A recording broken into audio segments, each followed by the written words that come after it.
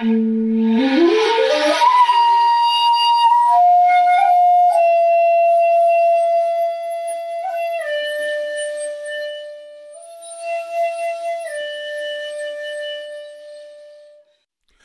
to the Zen of Everything, a Zen take on life, love, laughter, and everything else. With Jundo Cohen, a real Zen master. That's me. And Kirk McElhearn, that's me, a guy who knows a bit about Zen.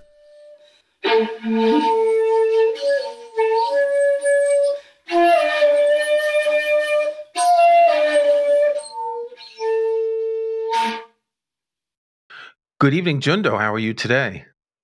I hear you have some good news for us. I have some great news. Our download stats are through the roof. Our last episode was almost twice as popular as any of our previous episodes. This is just what my ego needed. We are, in fact, great.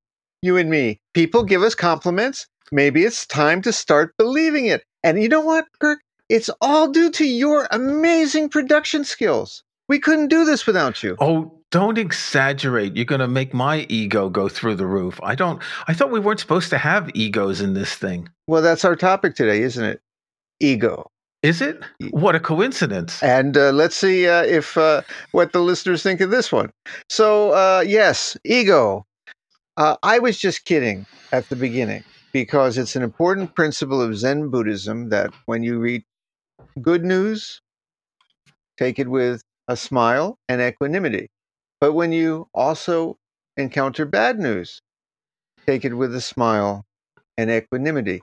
When someone gives you a compliment, remember that who you are is literally the product of 1,000 people who are supporting you and the whole universe, which is supporting your feet. Remember, you're a vessel for all the good things you do. Now, that doesn't mean that you can't feel good about doing good work. You can, but don't let it go to your head. Yeah, it's kind of hard because I don't know about you. I don't often get that sort of compliment like you just gave me. People are generally parsimonious about complimenting, aren't they? So I can understand why some people, when they get compliments, they react a bit too much, whereas some people don't ever give compliments.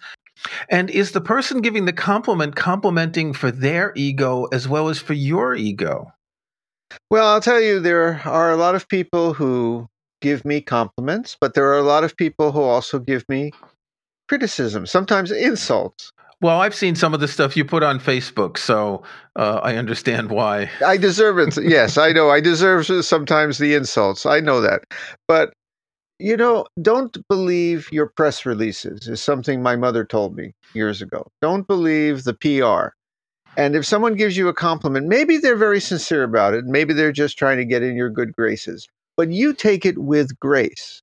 Say, thank you, but I'm just doing my best. And if you're doing your best and trying to be sincere about your work, that's all the reward enough. And if someone gives you an insult, take it constructively. Maybe there's some truth in there. Maybe the insult is deserved. Maybe it's not deserved. But maybe there is some grain of truth and some room for improvement. So try to keep it with a level head and don't get upset. So the middle way. At the same time, we need to understand how to take information that we get and work with it. So I'm just very specifically about the podcast. Our downloads were up, and I was trying to figure out why this morning. I was searching on the internet to see if someone talked about us, and I couldn't figure it out. But in order for us to be successful, we want to make sure we reach as many people as possible. So part of our goal here is to reach out to people, and it's a good idea to know how to use information to improve what we're doing or refine what we're doing. Well, of course, but I don't feel with this podcast that we're really trying to sell something. We're certainly not trying to make a lot of money from this, not for the amount of effort you put in. You're not making any big fortune with this, but we are trying to turn out something good that will help people. When I do my Zen practice, my Buddhist practice, maintaining a Sangha, it's, of course, very pleasant and enjoyable to me, and I go there every day. but it's also nice to help folks, and that's the real reward. It sounds corny, but the real reward is just in helping others sometimes. But now I thought the whole thing about Zen was that we're supposed to drop away body and mind, and that means drop away the ego, the self, doesn't it? Yes, but it's so misunderstood, and that's what we have to talk about today.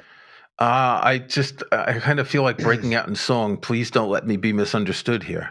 Please don't let everything's me misunderstood. It's like the fellow who points out that if you took all the references to I and me and mine out of a sentence, we barely could communicate in English. Everything is about me. It's true. We're all wrapped up in me. And the point of Buddhism is to get away from that.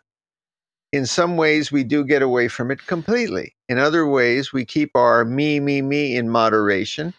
And at other times, we need our me to live. We couldn't live without an ego, but we try to use it wisely. So that's going to be our 3 themes today: getting away from the ego, using our ego in moderation, and all the damage the ego can do. Just a brief slogan that we could put up on the wall someplace. There's no I in Zen. Yes, there's no I in teamwork. Yes, this is true. Now, a lot of Eastern religions, including, I would say, early Buddhism, thought the ego was really the enemy. And the purpose of it was to completely drop our sense of being a separate self in order, perhaps in the Hindu way, to merge with the cosmos. Or if the Buddha was talking about nirvana, to completely escape this body and sense of self, not to be reborn again. Okay, just let's define ego, because ego has 2 senses the way we've been talking about it. The first one was the ego that's boosted, that's your feeling of importance. And the second is essentially the ego in the Freudian sense, the self, correct? Well, this is a big topic. So let's talk about this. The ego that I'm talking about in Buddhism just means the sense of being a separate self, in which you feel apart from the world.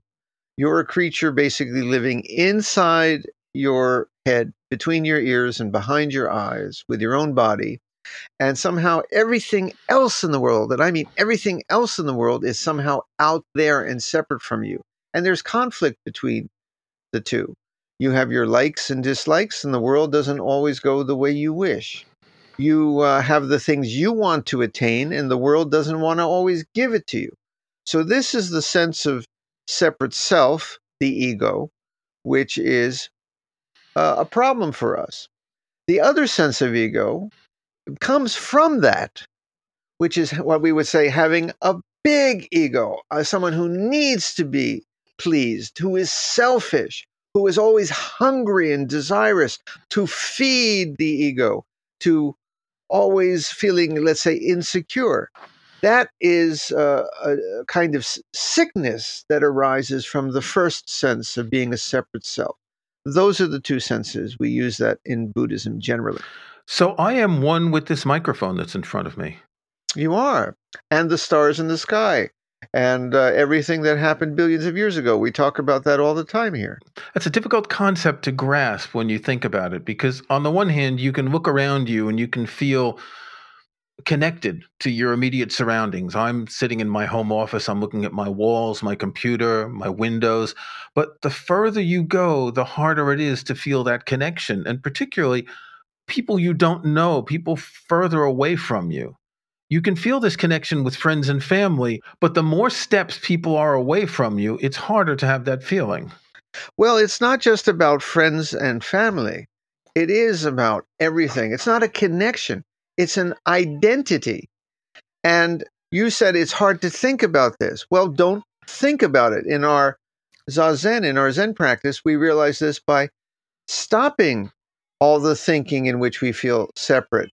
And when we stop to think about it, the division of self and others softens or drops away. And our ego becomes, as I love to say, it's a beautiful word, permeable. Permeable. The whole world flows in and out. And where we begin and the world ends is just not so clear. I was serious that the whole world is supporting us to be here, but in fact, the whole world is us, as much as you were joking that you have few hairs on your head. But whatever hairs you do have is as much you as this cat that just wandered into my lap here. Hello, you little Yuriko. Hello, she came over. Whatever will happen 10,000 years from now is also part of us, as much as your tomorrow is part of you. Ask me if we can live without an ego, Kirk. Well, can we live without an ego? Because some people have the idea that Zen practice is about totally destroying the ego. Is that true? I don't believe so, though I believe that there are some intense meditators in India. I've seen, when I went to India, I encountered a couple of these yogis who are really, really, really trying to destroy the ego. And they barely eat, they don't move. I mean, it's very intense. But this is not our way. Our way is, first off, to see through the ego and not be its prisoner. In other words, the excesses of the ego, the excess desire, the excess feelings of lack, and the feelings of jealousy and friction, these are the problems. But the ego itself is what we need to live. We couldn't get out of bed and put our shoes on in the morning without an ego. Now, Shunryu Suzuki Roshi was joking one time, and he said, really, all you need in life is enough ego not to get hit by a bus. Which is in a sense it's true, but you need more than that. We need to have ourself and its likes and its dislikes to make choices, and we have to have dreams that we're working for in order to build things in our life. So we need an ego. It's only when it becomes a disease and it runs away from us like a wild horse that we need to rein it in and keep it tame. It should be more like this beautiful cat that's sitting in my lap than a wild tiger, So we need our ego, just don't be its prisoner. Yes, we need our ego to appreciate who we are, to appreciate others. And I guess we can't really help others unless we understand ourselves, can we? No, of course not. You as you say, need to understand yourself. Like in an airplane, they always say, put the oxygen mask on yourself first, and then you can go out and help others. And the lifeguard also has to think about his where he is, so that two people don't drown when he goes to rescue someone. So it's important we understand who we are. And most, let me tell you, most Zen people I know, most Buddhist monks definitely have egos. Now, there's a joke I'm going to tell you. I've met a few Zen teachers who have really big non-egos. Yeah. Okay. They preach about non-ego. Yeah. In such a way, but you can tell they have a feeling of self-importance. It's important, as I said, not to believe your public relations press releases. And if they give you the fancy robe and the big hat, consider it that you're filling in for, you're occupying the position. The more that someone praises you, the more it's time to be humble, I think. I think that was just a wonderful explanation, Jundo. You're one of the best out there for explaining things like that. I am. I am. I am, Kurt. And it's a rare gift I have. I want to thank God, but it's really all me doing it. Yes. Send donations to 1-800-JUNDO. So what is non-ego? I'm going to give you a non-answer. Non-ego is perhaps what happens when our sense of dropping the ego away and becoming just a wholeness where we're nothing but the whole world, the whole universe, and the whole universe is just us, becomes one with our small sense of being a separate self. So suddenly we realize we're the cosmos and we're a separate individual. And that is a non-ego. But there's a difference from narcissism, and I'm going to use fancy words today, solipsism. Solipsism. Yeah, I know. That's the one where you think everything is about you, right? Literally, you think you are the universe. But in some ways, aren't we? I'm pretty sure that in one of Uchiyama's books, he said something, and I'm not going to get this entirely right. When you're born, the universe is created, and That's when you right. die, the universe disappears. That's right. And people have asked me about that many times, but you have to understand what he's saying, which I'm going to explain in a second. Okay. In solipsism, you think that you are the one and only greatness. You are God. You are the universe. What we're talking about in Buddhism is kind of the opposite. You are the universe is a way of just saying that you give yourself away to the universe. It's not becoming great and grand. It's just becoming everything. And it's a much simpler beauty than the ego of solipsism. But let's get to what Uchiyama meant, that when you're born, the whole universe is created, and when you die, the whole universe goes. He meant that, we're all in our corner of the one universe that is our universe. It's like a jewel that has many, many facets, and we are one facet of this jewel. Now, that jewel is all of its facets, and each facet is the whole jewel. So, for a Buddhist, it's a lot like saying, yes, of course, we think something was here before we're born, and it is something will go on after, but it will be different. It's not with us, it's not our universe. It's going to be a universe without us, and also our little, shall we say, vantage point on the universe will go with us. So that's what Uchiyama meant. So the whole non-ego thing sounds a bit spacey. Are you insulting me? No. Would I do that? Did I harm your ego? How dare you, sir? So this whole non-ego thing, this isn't something that people attain easily. I mean, through Zazen, we have this sort of gradual softening of the ego, right? It's very rare for people to have the ego suddenly explode. Well, I don't know how rare it is. I think for many meditators, this is one of the experiences that is sometimes referred to as kensho, when this separate self drops away and you realize that all of it is flowing in and through and as you and is you, and it's quite wondrous. And I think many people in meditation experience this. It's not strictly necessary. The softening is enough too. When you realize that just all the separation and alienation and angst. Oh, we're using these are crossword puzzle words we're using. The angst of your feeling isolated in the world softens, drops away, flows away, and it's everything's okay. That's a beautiful experience too. Well, Kensho experiences are wonderful, but they're temporary. I'm talking about like the big Megillah Kensho. Well, there are folks who claim that they realize this oneness all the time, that they've completely lost their ego. I think that if you find a guru who claims he's completely beyond ego, keep your hand on your wallet. That's my usual. I mean, they may be out there, and Yes. This is where I'm going to get insulted by people who say I don't understand their particular favorite guru. We're going to get letters because there are all kinds of people out there claiming to be completely beyond ego, and yet they're somehow functioning and raising money and buying airplane tickets and doing all they do. Even the Buddha, who is said to have been completely beyond ego, he walked across India. He made plans. He obviously was teaching. He'd get up in the morning. So I think saying that the Buddha was completely beyond ego is a misunderstanding too. The Buddha kept his ego in check. Yeah, I think that's the whole thing. Let's assume that you are an enlightened being and you have dissolved your ego and Thank you. I do assume I am an enlightened being. In fact, I'm a totally enlightened being.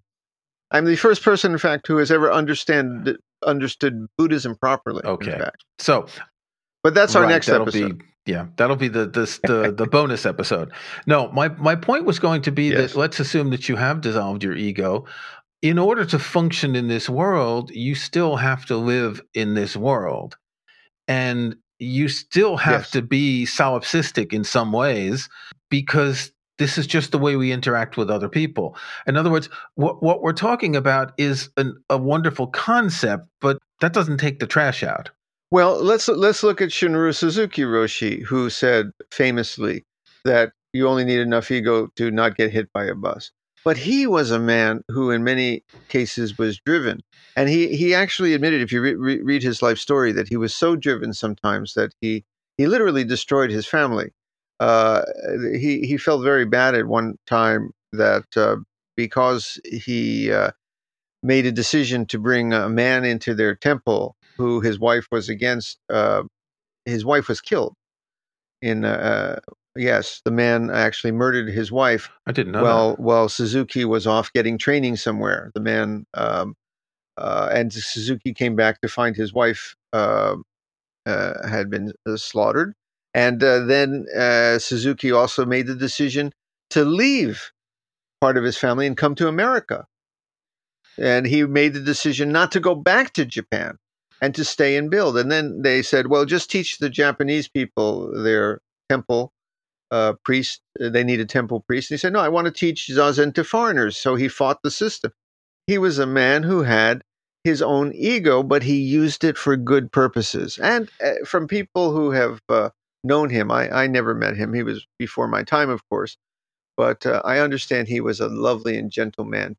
See, that's an interesting concept, that what we call skillful means, that people may seem to be acting according to their ego in ways that could be excessive, but they're really doing it for a purpose. But on the other hand, as we mentioned a couple of times, some Zen teachers, Buddhist teachers, will actually pretend that they're using skillful means in order to manipulate people.